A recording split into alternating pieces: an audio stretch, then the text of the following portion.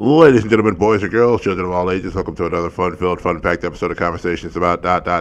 My name is Will. I have the multi-talented Jingles Roscoe with me today here. We're going to talk about some the Teenage Mutant Ninja Turtles, Mutant Mayhem, the latest movie coming out. Yeah, let's go. Miter is on assignment. And as always, we know it won't be the same without him, but we're going to champion on. So he was going to have the day off today, but because of some bull smiz that happened at his job, he was forced to come in. I'm very, very upset. He had the day off today. He was going to join us. We went to the movies together last night. It was awesome. And then this kind of stuff happens. Okay, I'm over it. Okay, good deal. So, yeah, we will be recording together next week, I believe, as long as everything is copacetic. And we'll be getting some stuff together on some things. I'm going to post a question for next week now, so that way you guys can hear it and be thinking about it in your heads here. So the question that I'm posting here right now, before we get started on the TMNT Mutant Mayhem, if a hero kills, does that make him a hero? Or is he still a hero? That's the question that was specifically asked. The question that was inspired by Mr. Ben Dunn. He, on the weekends, likes to post different questions. And so that was the question he posted. And so just something to think about as you go into next week's episode. Not that we're going to answer that now. We will talk about it then, but just to think about it a little bit. So, Norman, we've talked about our favorite Ninja Turtles in past episodes, but for this particular movie, Jingles, what I want to know from you is, who is your favorite turtle for this particular iteration? Okay, look. Donatello is always 100% going to be hashtag best turtle always. And this movie, once again, didn't disappoint in that, as Donatello was, in fact, hashtag best turtle once again. But I will say that the other turtles were also very, very good in this as well. Okay. And it's funny because my answer is going to fall pretty similar to what I've already said about my favorite turtle, but for the storyline reasons. Leonardo has always been my favorite turtle, primarily because, katanas. But in this movie, it's interesting, too, because he doesn't start off as the leader of the team. He's kind of just, it seems like he's kind of the most straight-laced out of the group. And so he's not really the leader yet. It's more as he has to step up into that role because he realizes that if there's not a point man on this team, it's going to be very hard for them to function together. But when they are on point and there's somebody that's able to steer them in the proper direction as a team, they work a lot better. And so I thought that was really interesting. It's not the normal struggle like in the comics that have been done or in other movies where it's like Leo's the leader, but he's struggling to figure out how to be the leader. It's more like he didn't really want that spot, but he knew he had to take it up. Well, I'm going to disagree with you slightly there. Okay. Because earlier in the movie, the others did say you're supposed to be the leader. But it wasn't until that part in the end when they needed to take care of that Superfly whale thing that Leo finally accepted and is like, I'm going to start acting like a leader and start having my brothers do what they do best in this situation in order to defeat the monster. Yeah, and I'd forgotten that was that line in the movie about that, specifically about them saying you're supposed to be the leader, because I know my favorite part, I think, in the movie is when, early on when Splinter catches them all coming in, and, they always said, well, he never knows how long it takes us to get the groceries, for all we know. It could take us 4 hours to get the groceries. But it's, and then he basically tells on them. And so, then it's just that interesting thing. And then, they're just like, Leo, gosh. Wow, Will, I didn't know you were so cool with a snitch on the team. Oh, look, I thought it was a character thing. You know what they say about snitches, Will. In the Ninja Turtles world, snitches are protected by katana blades. Anyway, but I thought that was really cool and different. That's my favorite personification of it. And I'm gonna get this out of the way right now before we continue. April O'Neil in the comics was not originally black. She had a perm. I need y'all that are sitting there coming up with this whole narrative. We've talked about this before. Yeah, this whole narrative that April was black is not the case, but here's the deal. There's another iteration of the show, the one of the greatest Ninja Turtle series ever, some would say, The Rise of the Teenage Mutant Ninja Turtles, where April's black there too. So there's already an iteration where that's occurring. I'm gonna point this out because there are two truths that are happening here that it seems that most people online can't seem to comprehend. One, yes, the original iteration of April O'Neil was white, but we have had other iterations of April that has been non-white. And in some of those are black, and then others there's like an ambiguous, like we're not really sure what ethnicity she is, but she's definitely not white. There's been different iterations, and some people are going to be like, but O'Neill is like an Irish name, and it's like, well, what about Shaquille then? All right. So there are two truths that exist here. One, black people can have that last name O'Neill. That reminds me so much of the moment from Charlie's Angels 2. Yes, I've watched both of the Charlie's Angels movies, and I'm talking about the old school ones with Cameron Diaz and Lucy Liu and Drew Barrymore, not the crazy one that they did after that with Kristen Stewart and a whole bunch of other people I rarely know. But there is that scene in there where Bernie Mac is there, and he's all like, "You ain't never heard a black man be Irish? The Shamrock Shake. So my brother created that." When you said the thing about O'Neill, that's what got me laughing. Yep. So, yeah, we've talked about this before. I don't want to like get into it for too much. But yes, April's black in this, but this has not been the first iteration where she's been black or even non-white in general. So, like, maybe stop freaking out about it. Right. And here's a funny thing. Apparently in Target, there's a toy.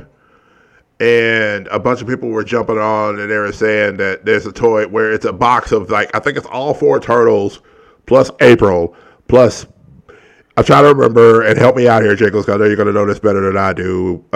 Which one did Seth Rogen play? I know it's Bebop and Rocksteady, but I don't remember which one. That was Bebop. Seth Rogen was Bebop, and John Cena was Rocksteady. Okay, and so Bebop was in the box, too. So it was April, and then the Turtles, and then Bebop, which I really kind of wished we had gotten Rocksteady, too. I'm like, if you're going to do one of the mutants out in that team up, just do both of them, but that's just me. But anyway, so there's a lighter skinned version of April that I'm pretty sure was a miscoloring in the toy. And like, I've been seeing miscolorings in toys since Lando Calrissian was an action figure back in the day in the Star Wars figures. Because there are some Lando toys that are much darker than others. And they were saying, oh, well, it's China. The reason why it's doing it is China, is because China doesn't want to see a black girl on the thing. And yes, their picture did get changed. Their poster did get changed. Okay. April is a lot smaller on the Japanese poster too, or Chinese poster too. But here's the thing. Target came out with a statement, I believe it was Wednesday or Thursday, and they said there are not Targets in Japan. So why would we cater toys that are Target exclusives to a place we don't have a store in? It was an error at the company of Playmates. That's all it was. Yeah, is that the company that owns them right now? That's the company that made that particular line. I think it was either because I know Hasbro, of course, owns them, but I think the Playmates is the one that's doing the figures. Yeah, I needed to look it up again. Yeah, Playmates is owned, or is in Hong Kong. Okay, and Hong Kong is like the most global part of China. Mm-hmm. Like, it's part of China, but it's also like it's pretty separate from China to the point where even like people in Hong Kong would like to have their own independence from China because, you know, it's a global melting pot. It's like New York, right? But on the Chinese mainland. So, okay. When it comes to like people complaining about racial things when it comes to China, when it comes to like mainland China, like in like Beijing and places like that, like I would understand. But when it's like Hong Kong, that doesn't make a whole lot of sense. Just because I know it's a big racial melting pot. Right. In Hong Kong. Right. And Hong Kong is where you get that big mashup of culture too, where there's like a lot of the hip hop culture and things like that is bled into there, and a lot of different photography, even a lot more of like the urban street style of like the graffiti and things like that is over in Hong Kong. So, yeah, it's just an interesting thing. Now, I am going to ask another question because I'm going to talk about this first. Changes to the lore of the turtle for this particular iteration that you were like, okay, I can get down with this, but I mean, I understand it's a change from the lore, but I can get down with it. Or it's a change to the lore. You were like, I'm not for sure how I feel about that. So either way, so I'm going to say that Splinter just being a normal rat and not being tied to a master who taught him the martial arts, and that he learned the martial arts through like a series of Hong Kong action flicks and karate VHS tapes. Was kind How do you like that? He learned kung fu the same way you did. Right, exactly. He learned martial arts just like me, and that feels weird. I wonder how many times he watched Two Fists Against the Law. You know, I'm wondering how many times he watched Flying Guillotine and trying to figure out how to make a guillotine out of like, you know, a laundry basket and a rope. I don't know. Absolutely. I never did it. Never drove my mom crazy with stuff like that ever. Or took like a broomstick and tried to do bow staff training outside in the front yard. Yep. Or anything like that. No. Never happened. Nope. You know, how I lived to almost be 50 years old, I don't know. It's a miracle. But, yeah, him learning off of Kung Fu flicks and stuff like that, instead of learning from a master, is a bit strange to me just because, again, I kind of feel like that's an important part of the story for Splinter. But there again, I'm like, okay, I understand this iteration is a different iteration. So it's like, okay, they're going this direction. I get it. But I'm not a fan of it. So yeah. I'm in the same boat with you. It reminded me very much of the Michael Bay produced, not directed, produced TMNT movies that came out. One of the things that I was really annoyed with in like that iteration was like in that also, Splinter was just like a normal rat. And like the only explanation of why he knew like martial arts is that they showed him like get kind of like a karate pamphlet. Yeah. And like, they're like, he read that and became like a master of martial arts somehow. And I'm like, that's a really weak explanation. And I'm not a big fan of that.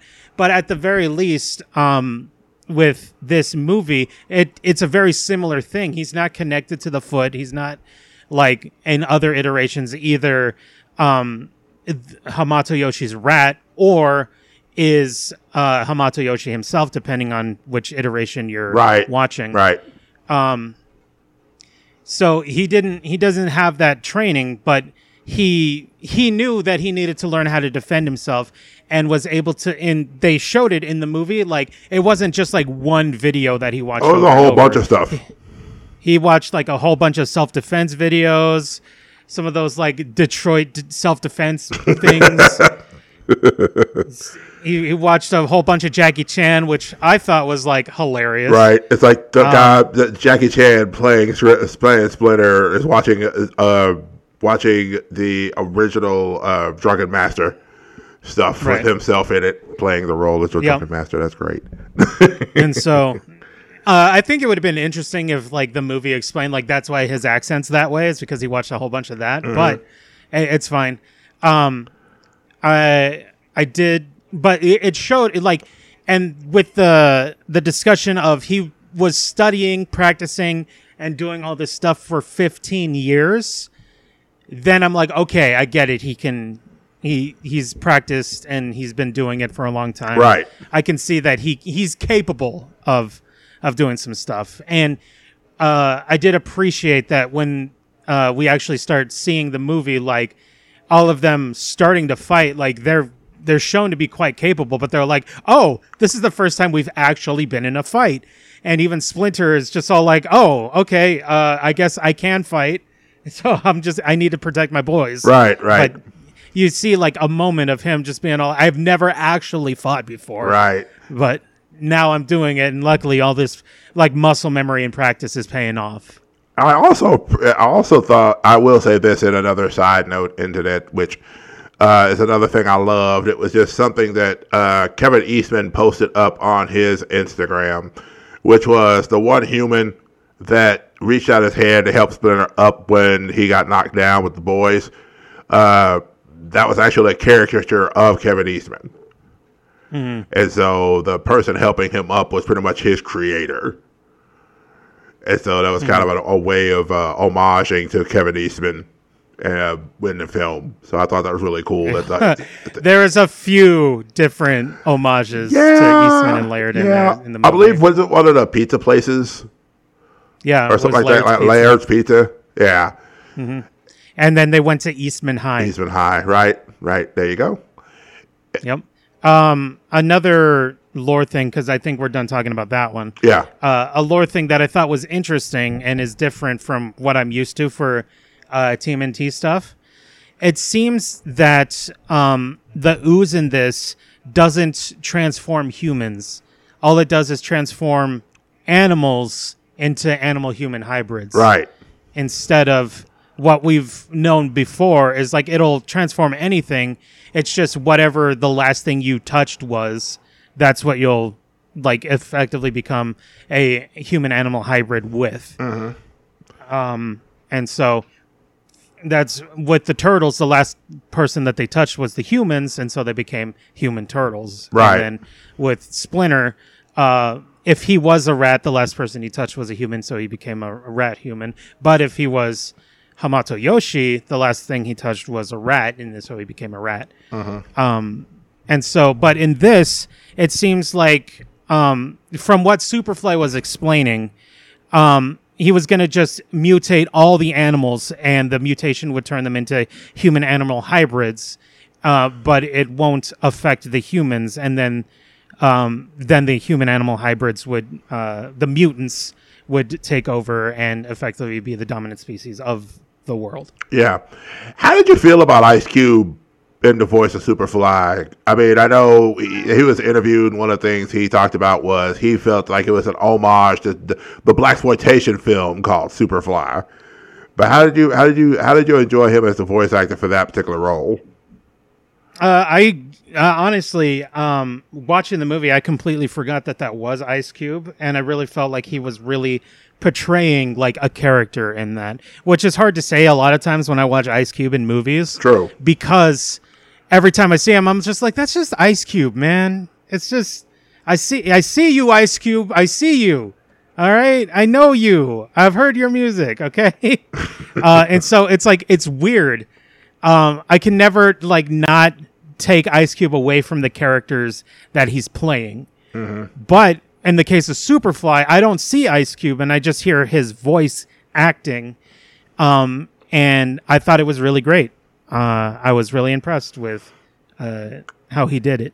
And I appreciate the fact that, like, for example, in another voice acting moment, that John Cena didn't do what he had already done. Like, I know in Rise, he did a voice in Rise as the main bad guy for the rest of the first season of it. I'm working on getting the rest of the seasons. I haven't done it yet, but I'm working on it.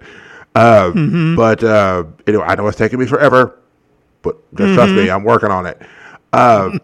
Anyway, so, but I thought it was really cool, him playing Rocksteady. And for the record, his character's name is Baron Draxum. Oh, in the Rise of the Ninja. In Rise, yes. And so, but I love his rendition of Rocksteady. I mean, the voice acting, I felt like they really did really well on the voice acting as a whole for this. Mm-hmm. Maya Rudolph, I'll get into that here in just a minute. There's an interesting thing about that. But anyway. Mm-hmm. So, I know we discussed a moment. I'm sorry. I think I may have interrupted you while you were talking about yours. So you go ahead. Yeah, I was talking about how the mutagen, interestingly, it's not like transforming humans from what it seems like. Mm-hmm. I mean, from the only thing that we saw and from what Superfly was explaining, which I thought was interesting. We had Baxter Stockman, played beautifully by Giancarlo Esposito. Mm-hmm. like a different take on Baxter Stockman. And this is one of those instances where originally Baxter Stockman was black, and then in the cartoon he was white, and then they, more often than not, Baxter Stockman is black. Yeah. So I thought that was also interesting. But people don't talk about that race swap, right? Right. It's all about April O'Neil. It's annoying. And so, like, historically, Baxter Stockman becomes the Fly mutant later. And in this time, we had Superfly, which was a fly that was mutated by Baxter Stockman. And then I think he died. It's not super clear, but I'm pretty sure he was killed at the beginning there. And so I thought that was interesting. I also thought it was very interesting on how these, like, traditionally, like, other mutants that we've had in the past are, like, villains, and, like, pretty hard villains. But I appreciated it, and I thought it was an interesting and different take that, for the most part, they're all, like, not bad people.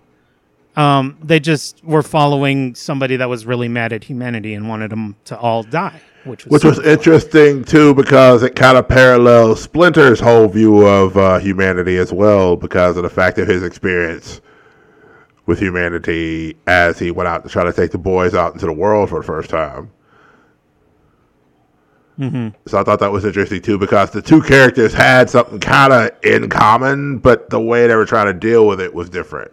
One was like, I need to protect you, I need to help you protect yourselves from it. And then the other side was like, we need to destroy him. And so it's got an interesting play on some stuff on there too. I thought that was cool. I really did. The writing was really on point for this, I feel like. I thought it was very well written, for sure. And I did think it was funny how, like, Superfly was all like, we had two options, hide or kill all the humans. And those were the only things that we could come up with. It's like, hide away forever in the background, or kill everybody. I'm just like, that sounds like Ice Cube kind of, but not really. But it just, and I think the movie does paint that as all like, you're being ridiculous with those are your only two options. But it's just so funny, like how matter of factly he says it, and how he's just all like, look, I've thought about this, and there's the only two things, and I'm tired of hiding, so I have to kill everyone. Right. My hands are tied here. It's like you wanted Splinter to be like, but do you have to? Do you have to kill everybody? Do you have to? No, I didn't even need that. I didn't need that at all, because he, like, Splinter clearly, like, he's more of like, I don't like humans, but I'm just gonna hide for the rest of my life and like just die in the sewers eventually. But like, the movie just paints it as like Superfly, like, that's ridiculous that those are your only two options. And I think I think because I think some people are going to be like, "Oh, why does Superfly think those are the only two options? That's super dumb." And I'm just like, I think the movie's telling us, yes, it's dumb that he thinks those are the only two options. There are certain things in movies that just, when it paints the picture in a very obvious way. This is not the best idea in the world. If you've ever watched a movie like Chasing Amy, for example, Banky, in that movie, everything he says is written on the page of, this is the wrong way to approach all of this. And, or other characters that are like that. And he definitely, and Superfly definitely paints that picture in that broad stroke of, this is 100% wrong. There is no real redemption in your mindset or options for redemption. By the way, shout out to the movie for reminding us that Vanilla Ice came out with a song called The Ninja Rap. While the turtles were fighting together. I was gonna bring that up. I thought we were still talking about things that were changed. Oh, sorry. How we felt about the things that were changed. Yes.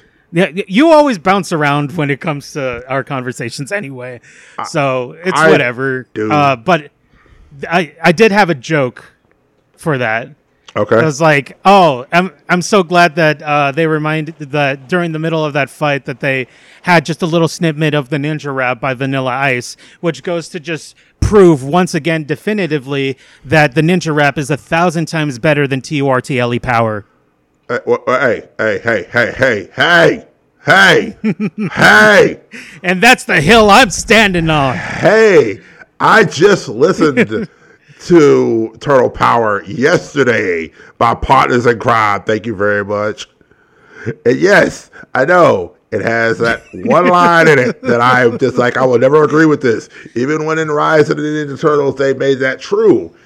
I'm still like, no, that's just not the case at the time that song was written.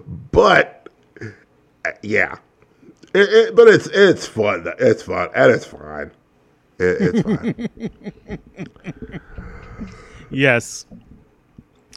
Did you have any other things that you really liked about the movie? Not necessarily things that were changed from like historically, like how we're used to knowing the Turtles and stuff like that. Because every new iteration of the Turtles is different. But like, what were some other things that you enjoyed about this film? I'm going to say, here's the thing, because originally, of course, I'm sitting there wondering, where is Splinter? Where is Krang? And... Oh, Shredder. They technically gave us both of those? Technically. In a way. Maybe. Possibly. And it was possibly one of them. Definitely no, Smider and I definitely, like... Smider... And I, like, when they were talking about, Cynthia Utrom over there, Smider and I looked right at each other, and we both raised an eyebrow towards each other and went, I've seen that color scheme before. And if you notice the way she spoke, it didn't sound human. And also... Will, are you trying to say that people with German accents don't sound human? I'm just saying she didn't sound like a normal human-sounding person. That's all I'm trying to say. But the other thing... She sounded like a doctor. This is how doctors talk. But the thing about it that's really interesting, like I said, is looking at, like, everybody else... at least visually, had a very bouncy, very human look to them. Even the turtles, being mutated turtles, had a very nice, rubbery, flowy look to them. But Cynthia Utrom. I thought, there's an L in, Utrom. Okay, so Utrom. I thought that was an L. I was looking at the cast name, but I thought that was an L. So Utrom. The name of the race that Krang comes from are called Utroms, if I'm not mistaken. Yes. And so they... Yes, because Smider and I watched the 2003 Four Kids Turtles, and they were all called Utroms in that. And so when you look at her color design and the way she spoke and everything, it's like if Krang were in a robotic-looking suit that looked like a human... This would definitely be something like that, but also the color scheme is very much Krang, but just doesn't have the bald head. It even has the glasses that look very Krang-like. That the bodysuit kind of has all around the eyes. So I was just like, I'm like, this is dope. Like, especially if that's what they lead us to. Again, that's speculation, but at the same time, there's the roots to why I think that way in this situation. Yeah, well, I'm also thinking that it could possibly be like a red herring and make you think that, and then they decide to do something else. I think that would be also very interesting. And then maybe you find out she's working with Krang. Like Krang shows up and it's just like, oh yes, master, you're here, type of thing, and maybe it could be anything. Yeah, it's true. Of course, the great Maya Rudolph playing the voice of Cynthia Utrom. Yep. So, what other than Superfly, what mutant did you enjoy the most out of the mutants? Oh, bold of you to assume that I liked Superfly. I did like Superfly. I thought he was a good villain, but he was definitely like, okay, he's a bad guy. I don't like him. He's bad. I think, honestly, I really liked Mondo Gecko a lot. I liked his vibe. He had a good vibe. And I like that about him. Voiced by Paul Rudd. Voiced by Paul Rudd. That is correct. But I've always been just like a fan of Leatherhead, and I liked what they did with Leatherhead for this movie. I think Leatherhead's supposed to be female in that because it's voiced by a woman. Yeah, Rose Byrne. Rose Byrne. I love that she got to do an Australian accent, for she is from Australia. And I like that take. But as far as like the other mutants, we don't get a ton of time with them.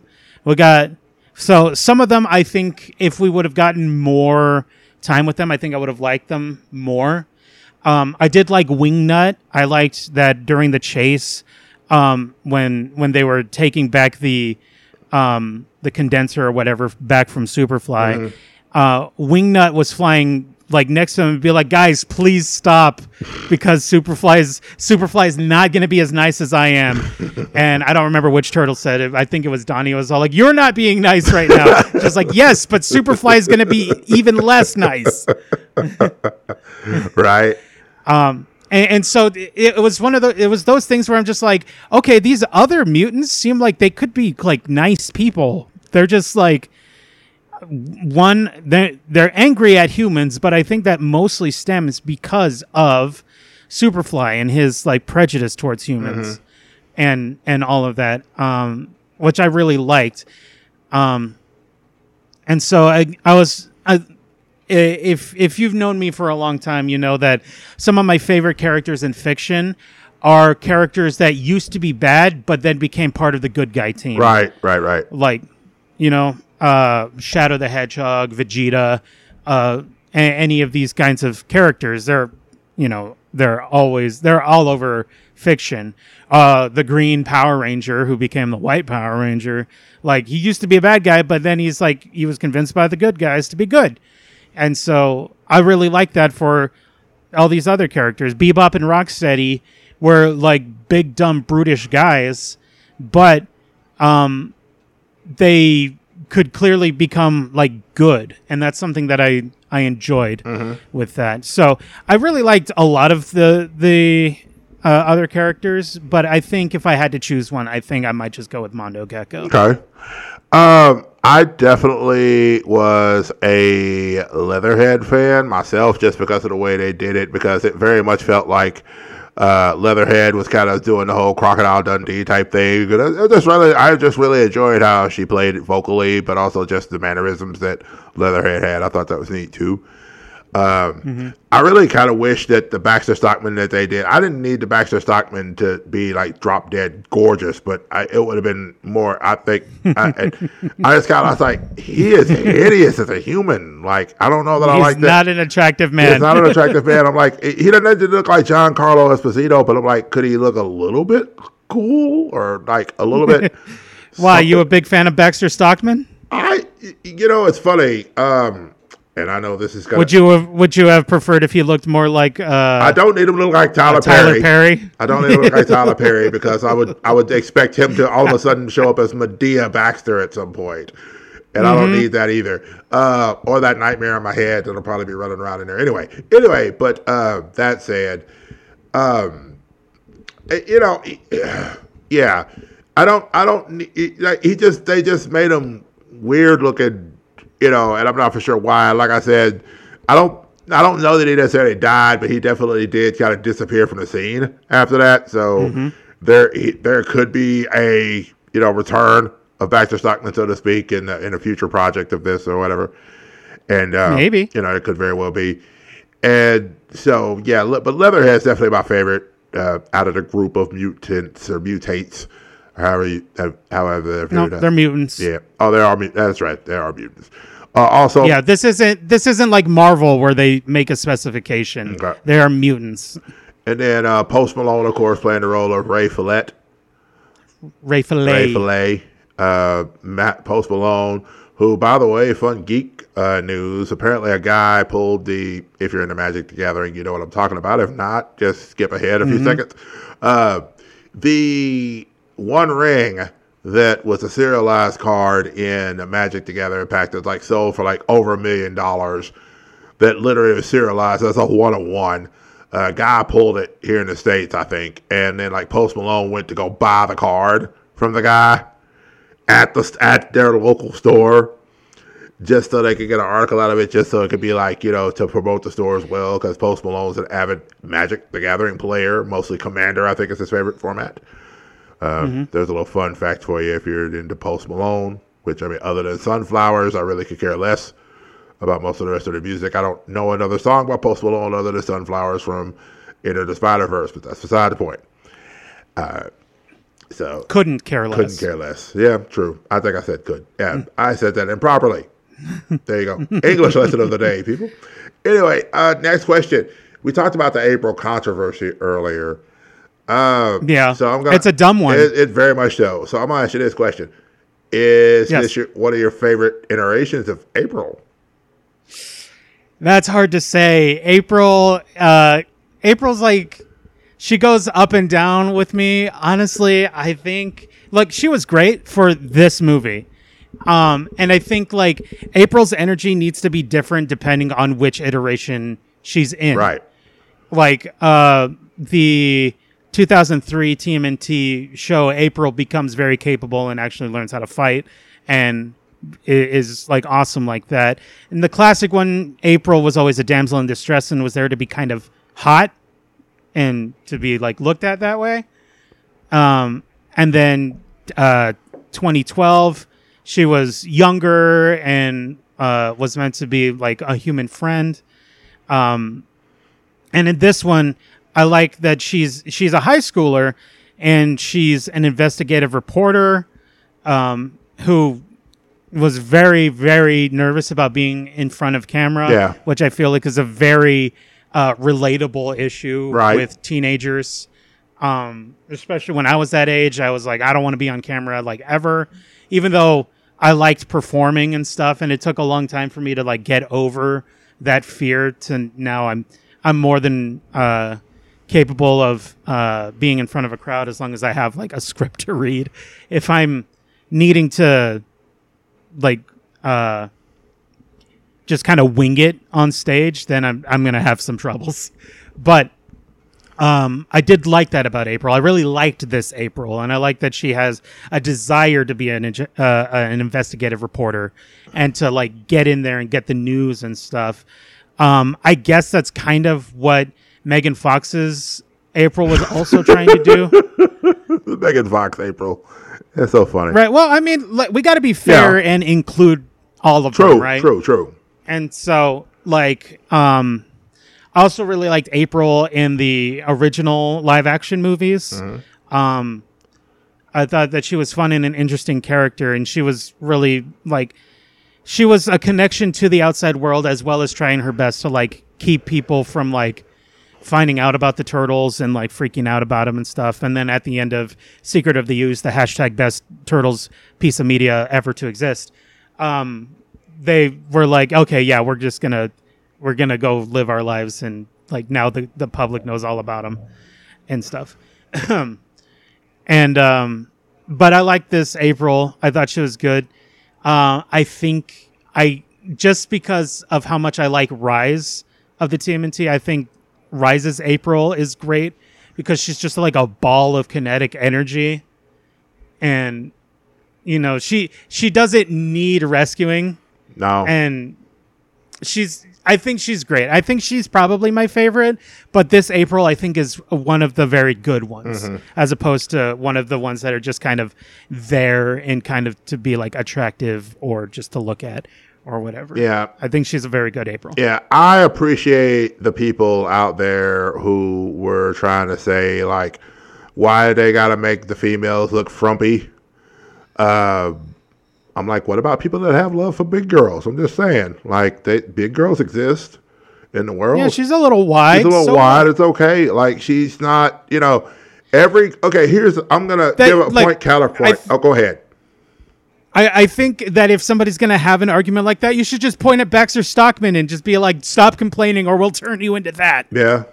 And I saw some of the original character designs for her beforehand. And here's the thing. I'm going to give a point counterpoint in the same sentence.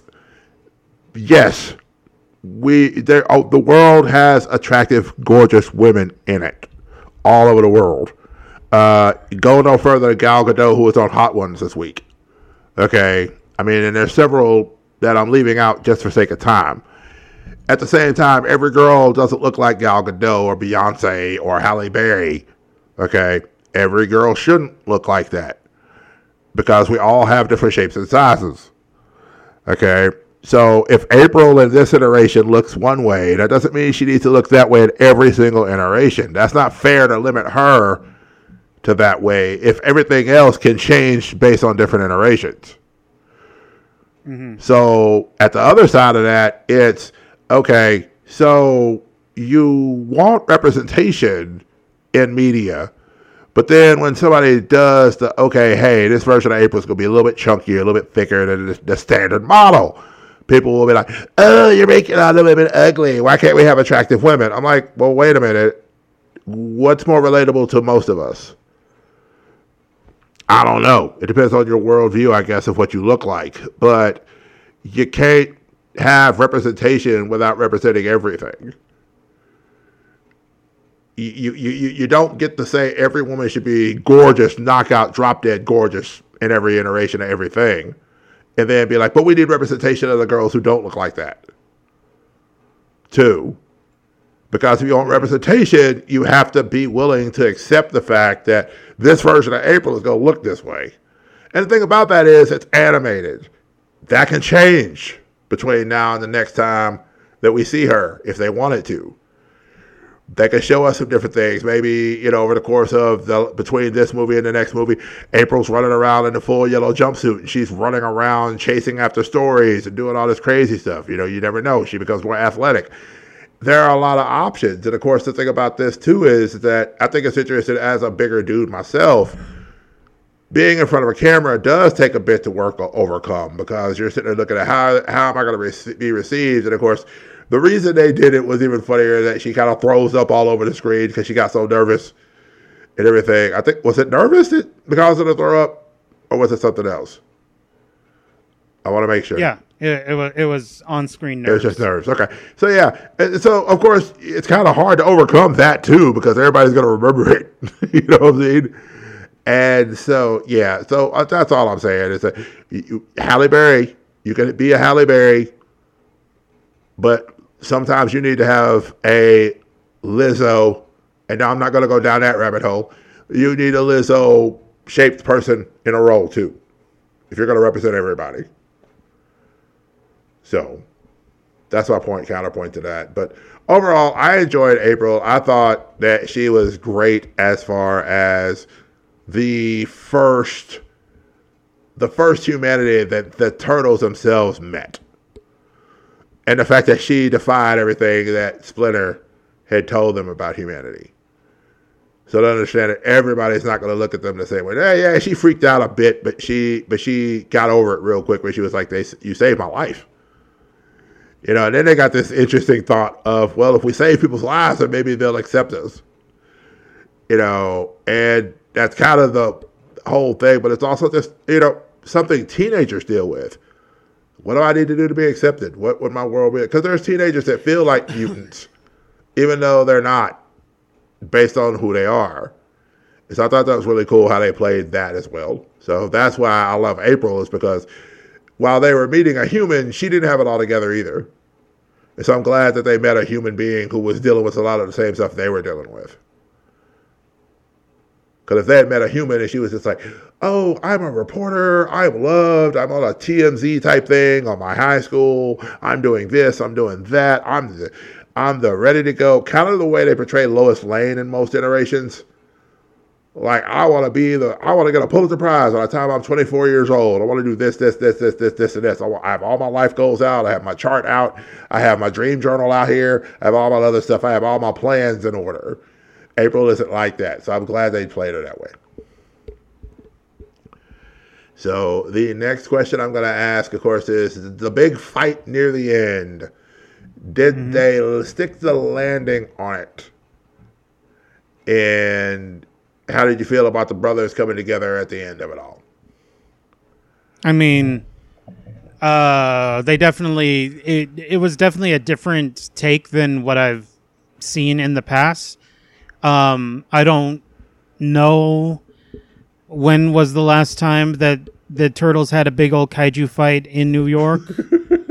I could be wrong because I haven't ingested all turtle media, so maybe it could have happened before, but I'm not 100% sure. If somebody's listening that knows of an instance, please share it with Will. But they decided to do something different, and I thought it was very cool. And it really gave all the different brothers an opportunity to show what they're good at.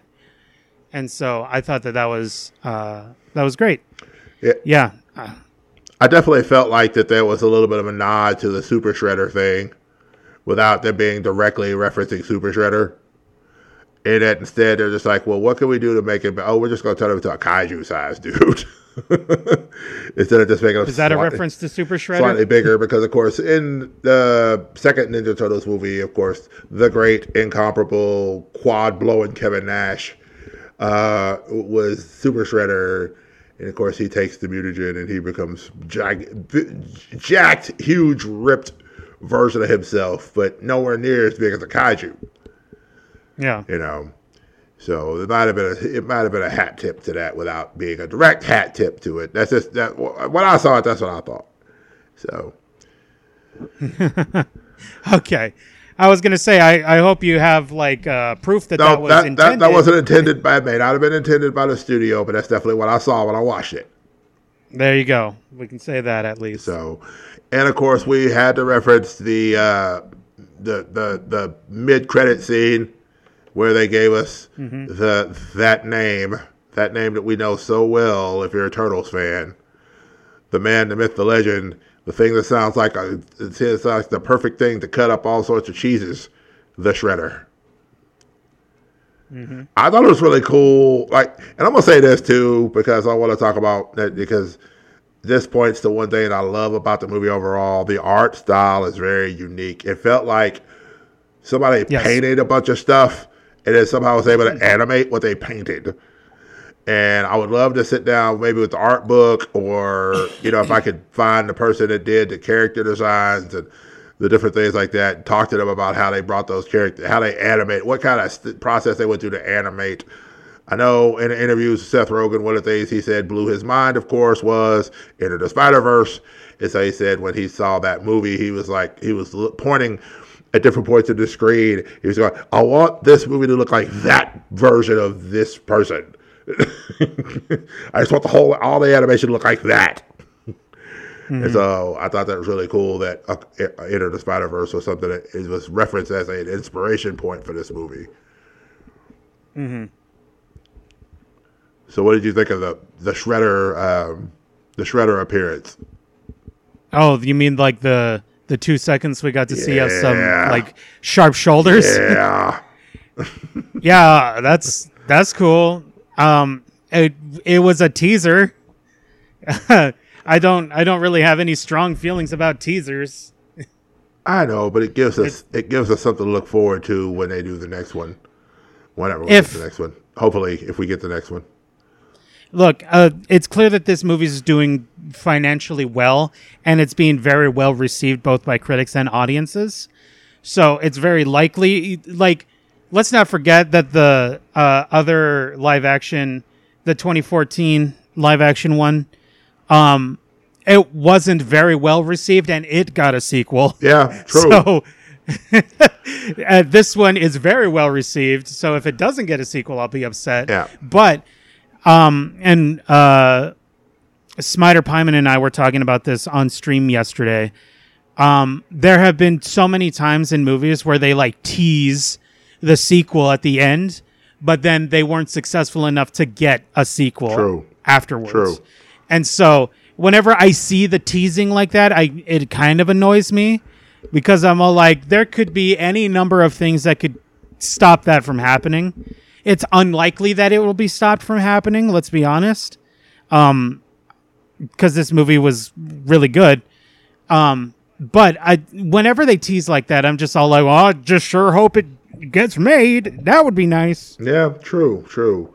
One thing I think is interesting, too, you mentioning that. And, of course, this is also, I don't care what anybody says. Like, I loved the Mario Brothers movie, and it did really well for Mario's movie. The problem is this summer has pretty much been the summer of Oppenheimer and Barbie. So, you know. Depends on how you look at it, but sure. Well, I mean, as far as money being made in movies. Well, yes. You know, they're making a lot more money than most other movies that are coming out these days. Of course, that's another.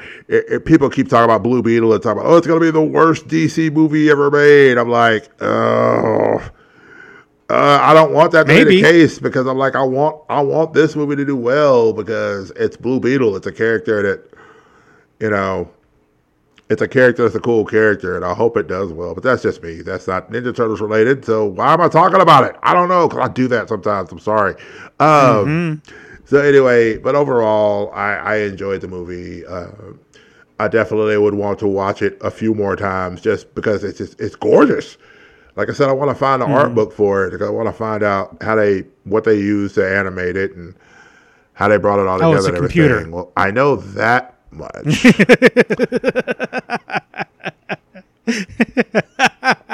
That much is they used a computer. Yes, and probably some pencils and maybe some paper and maybe some, you know, coloring styluses and styluses and things.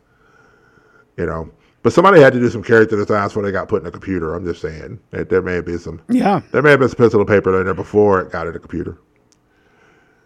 But anyway, so overall, you guys enjoyed the movie, and I'm glad y'all did. Yes. And I enjoyed the movie as well. Yes, we really, really enjoyed it. And so it was a good time. I liked it a lot. And so I don't think I have much else to say on the film as a whole. Do you have anything else you'd like to say on the film we haven't discussed? I do. One thing that's been going on lately is discussions around CGI animators and like other animators in general. I don't know if it's happening so much with 2D animators because not a lot of 2D animated movies have been made recently, or if they have been, they haven't been high profile.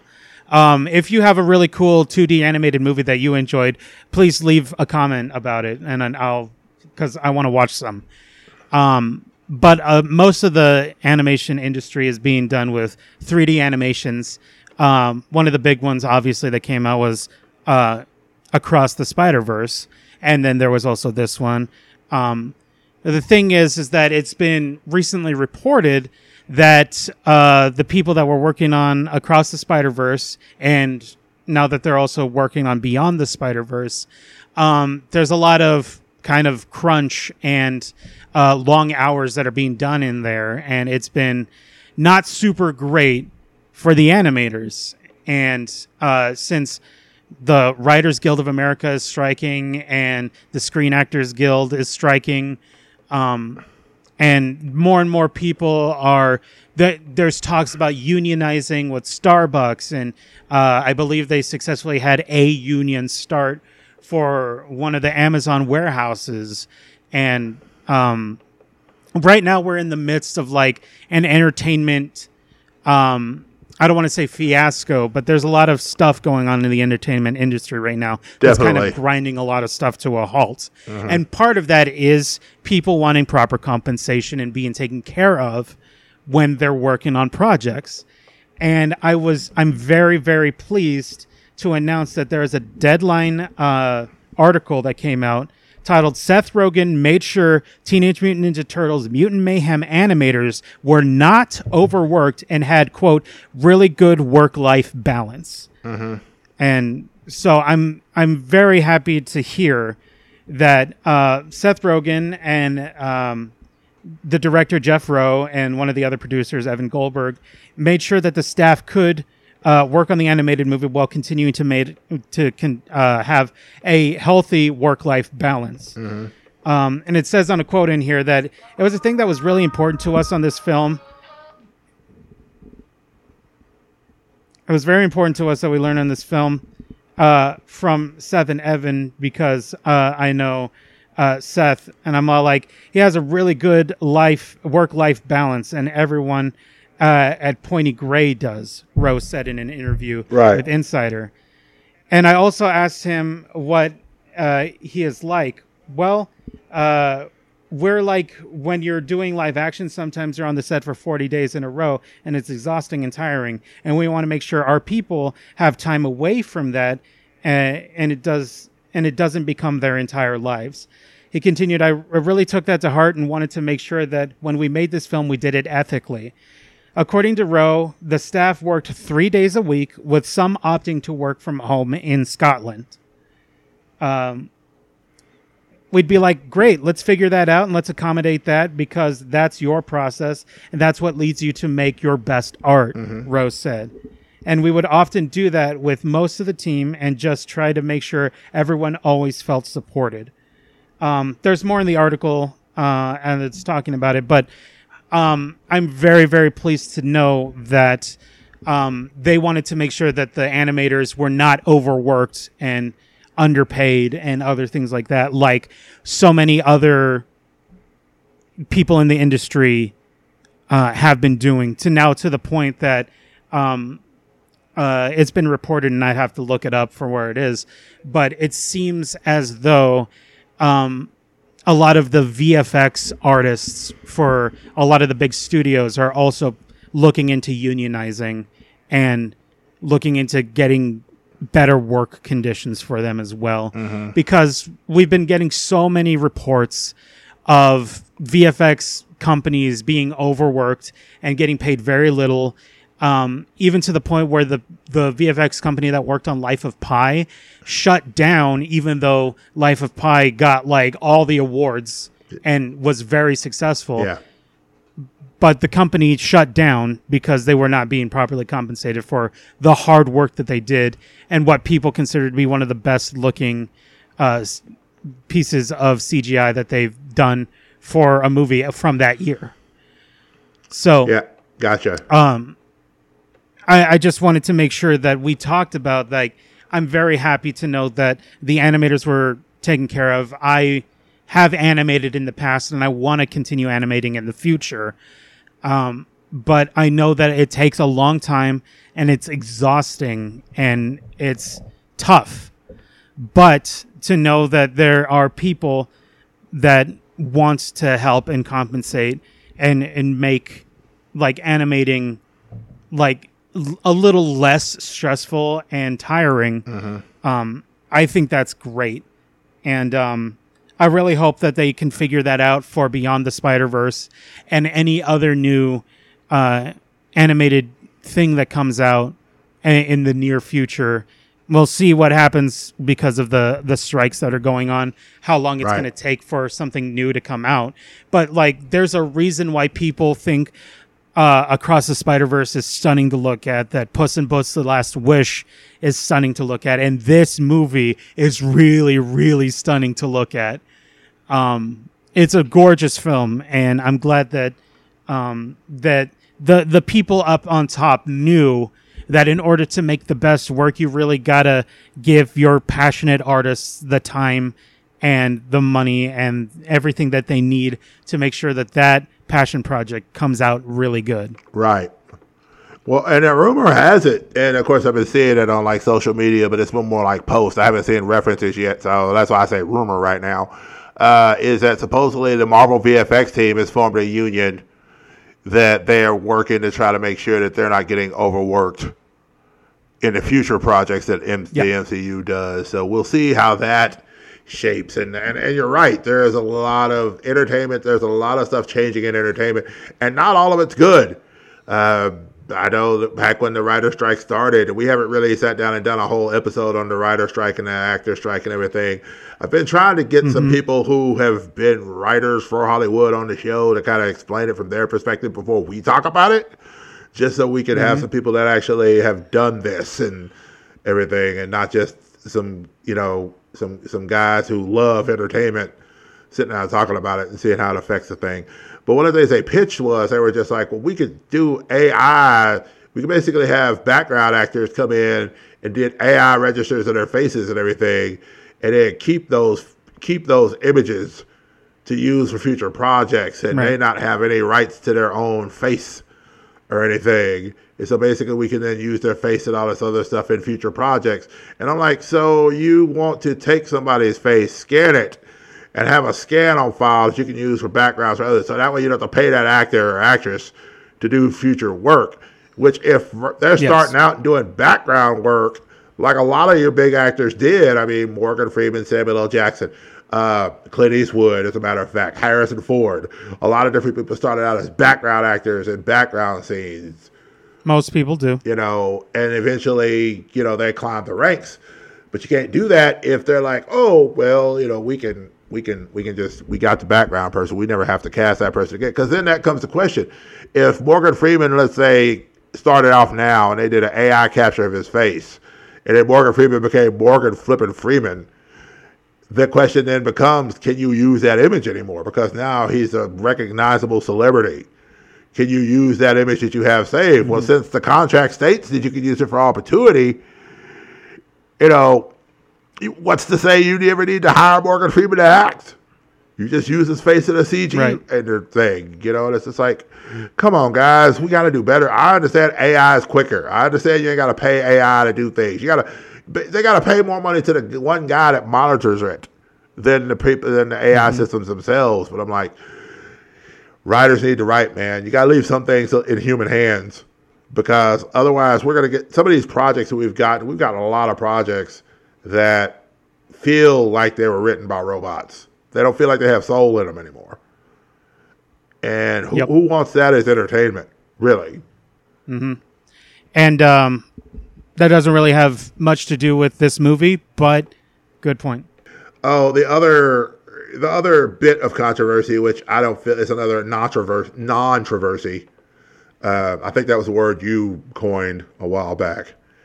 Was a non-controversy, and that was the scumbug thing, where scumbug. Yeah, what about scumbug? So scumbug has, in the character designs, even up to the poster, where it says scumbug as himself. And so in the movie, there's that moment where of course, Splinter and him are kissing. But then in the movie, every time they describe scumbug, it's she. Even down to where, you know, they say, you know, well, she is beautiful to me. That's all that matters. And so they kiss. And of course, the boys are like, ah, but that's because they're teenage boys, and teenagers are going to do that when you see your parents just making out in front of you. But a lot of people were upset. They were saying, oh, they changed it. Scumbug, more than likely, is supposed to be an LGBTQ representation. And they changed it to be female instead, even though everything was saying it was male. I'm like, I don't understand. Like, I've not heard anybody say one way or another that was specifically the plan. I do remember seeing the posters, and I do know in the posters it does say scumbag as himself. And so, but I'm just like, they're mutants. I don't really know why there's such a big hubbub about it in the first place. You know, but it is what it is on that. So, you know, I just would think kissing a... Yeah, they use she, her pronouns for... Right, they did. That's what I'm saying. Movie. I remember that there was people like shouting about this, but like watching the movie, like they kept saying her, she. But of course, I think a lot of people too were like mixing it up, because in the comics, Scumbug was a mutant roach that was originally a human that was a bug exterminator. And so it was a human who got more transformed. I think Shredder and the Foot were in there fighting the turtles, and he got mutagen on him. And of course it was a mutagen with the roach and him, so that he became Scumbag, which is a basically humanoid roach. And so a lot of people were saying it as, oh, well, you know, he was a male character in the comics. He was a male. I was like, again, I was like, they have the right to change it, you know, to whatever. You know, they have the right to change it to whatever they choose to change it to. You know, if Scumbag, because, I mean, again, Leatherhead was male I'm reading every iteration prior, but yet in this movie, Leatherhead was female. I wasn't sure if Wingnut is also I think traditionally male as well. I do believe he is. At least in the Archie comics, he was. I think so, but obviously, Leatherhead, Wingnut, and Scumbug are all female in this. And I'm looking up Screen Rant, and there's an explanation. Apparently, the himself thing, according to the director, it was a marketing mistake, and they were actually very mad about that. We always imagined her to be a female cockroach. So the director himself said Scumbug is female, but it was a marketing thing because the only thing that is shown is because of the poster. Like, nothing else points to Scumbug being male at all. So that's and that again, talk about marketing mistakes. Gal Gadot, you really should have learned from Henry Cavill. That's all I'm going to say about that. I'm sure you're aware of the whole Gal Gadot thing going on. Okay, so the news section. We got one news article, minor thing, real quick. So during her promotion of Heart of Stone for Netflix, of course, it dropped on this past Friday at time of recording. She was out there. And of course, people asked her because when you're most famous for playing the Wonder Woman, you're going to get asked, hey, the DC universe is changing. What have you heard? Things like that. And Gal Gadot came out and basically said, well, James Gunn, myself, and Peter Safran sat down and had a meeting, and they're planning on doing a Wonder Woman 3 with me, and they told me I was going to be in the best hands and all this other stuff, and we're good to go. We just got to work on it and everything and get something really concrete worked out. And then maybe 2 days later, I think Screen Rant came out and was talking about how Warner Brothers came out and said there was no plans for a Wonder Woman 3. Nor if there were plans to do a Wonder Woman 3, there were no plans to do it with Gal Gadot as Wonder Woman. Because the whole point of the reboot that James Gunn is doing is it's a reboot of the universe. So there's no plans to move forward with it. No plans have been discussed with anyone on what the plans are for Wonder Woman going forward. And so when I say, we got to learn from Henry Cavill, of course, Henry Cavill's was a little bit different because, of course, he had The Rock in his ear, and of course, the Rock's agent telling him, we're going to get you back in Superman, and we're going to work to get DC to do Superman 2. And then James Gunn and Peter Safran just like, yeah, we didn't hire him. And so it's just, it's man, you gotta be careful when you go out there talking about stuff like that. It's better to ask twice. Like, hey, before I go out here and start promoting this, I just need to know, because we know the Wonder Woman question's coming. Am I good with Wonder Woman, or have y'all got something else planned? If y'all got something else planned, I just need to know so I don't go out here and say something and then make somebody look crazy. Because Twitter has been going crazy with people accusing James Gunn of lying to Gal Gadot. They're accusing Gal Gadot of lying about the initial meeting. And so, James Gunn and them haven't really responded to the meeting one way or the other. It's just Warner Brothers has been the one that came out and basically said, yeah, no, that's not something that's happening right now. We've not had that discussion with James Gunn and Peter Safran concerning Wonder Woman 3. So, I mean, could they want to have her in it? Possibly. But I guess we'll find out when they finally say one way or the other what's going to happen. So, yeah. I mean, we don't know. Would I like to see Gal Gadot as Wonder Woman again? Possibly. Would I like to see them really sit down and reflesh out the whole thing? Because when you don't have 2 of the 3 Trinity members coming back, it doesn't really make sense to have one of the members of the Trinity come back in the role. But that's just me. So, but what do I know? I'm just a fan. Mm-hmm. So, there you go. But anyway, any last thoughts on TMNT, Mutant Mayhem before we wrap this up?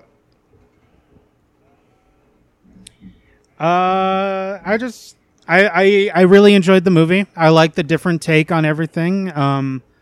I am very interested to see what they're going to continue to do with it.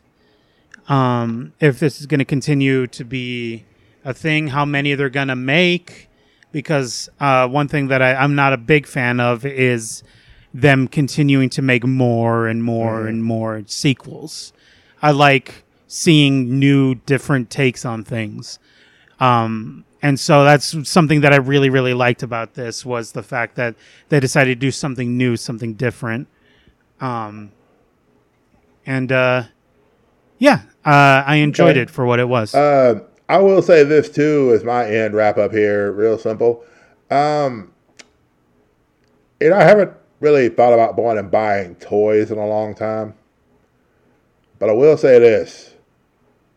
I do love the look of the toys that are coming from this movie. Like, the toys look really, really like they're plucked out of the animation. I really like the toys. Like, they look really good. And I hope that kids get them with their parents, and I hope they get them and they buy them and they play with them and have all sorts of Ninja Turtle fun. They're not exactly like the original toys from back in the day, which they shouldn't be. Because this isn't exactly that project. Yeah. But, man, they're gorgeous. Looks like there's an art of Teenage Mutant Ninja Turtles Mutant Mayhem coming out. It's on pre-order right now on Amazon for $35.99 for October the 3rd. And no, we're not getting paid for that. I'm just looking it up to see if there's a hardcover book for the art of the Teenage Mutant Ninja Turtles Mutant Mayhem, because I want it. I like art books. I like art books. I like them a lot. See, the problem is that it's going to make me broke because the Across the Spider-Verse art book is like $34.82. So it's just like, to space out my purchases, y'all. I cannot buy all the art books at the same time. I have to do things like adult and pay bills and such. But anyway, y'all have been a great pleasure as always. Thank you, first of all, for listening. Thank you, Jingles, for coming on and talking with me about Teenage Mutant Ninja Turtles Mutant Mayhem. For sure. Smider, hands up for you. We get you on next week. We'll let Smider have a moment where he gets to talk about his feelings on the Mutant Mayhem before we get into our main topic. But anyway, it has been a pleasure, as always, talking with each and every one of you. Thank you for joining us for this conversation on Teenage Mutant Ninja Turtles, Mutant Mayhem, and other news tidbits, apparently, that I didn't know I was even going to talk about today, but oh well. And above all else, guys, do me a favor. Jingles, last words. Go, Ninja, go, Ninja, go, go, go, go, all go. Right. And mine is, remember, whenever you're in a situation of power, don't let anybody tell you your light can't shine, and find your own turtle power. Anyway, thank you for listening to us, and above all else, guys, do me a favor, be blessed and be a blessing to somebody. Take care.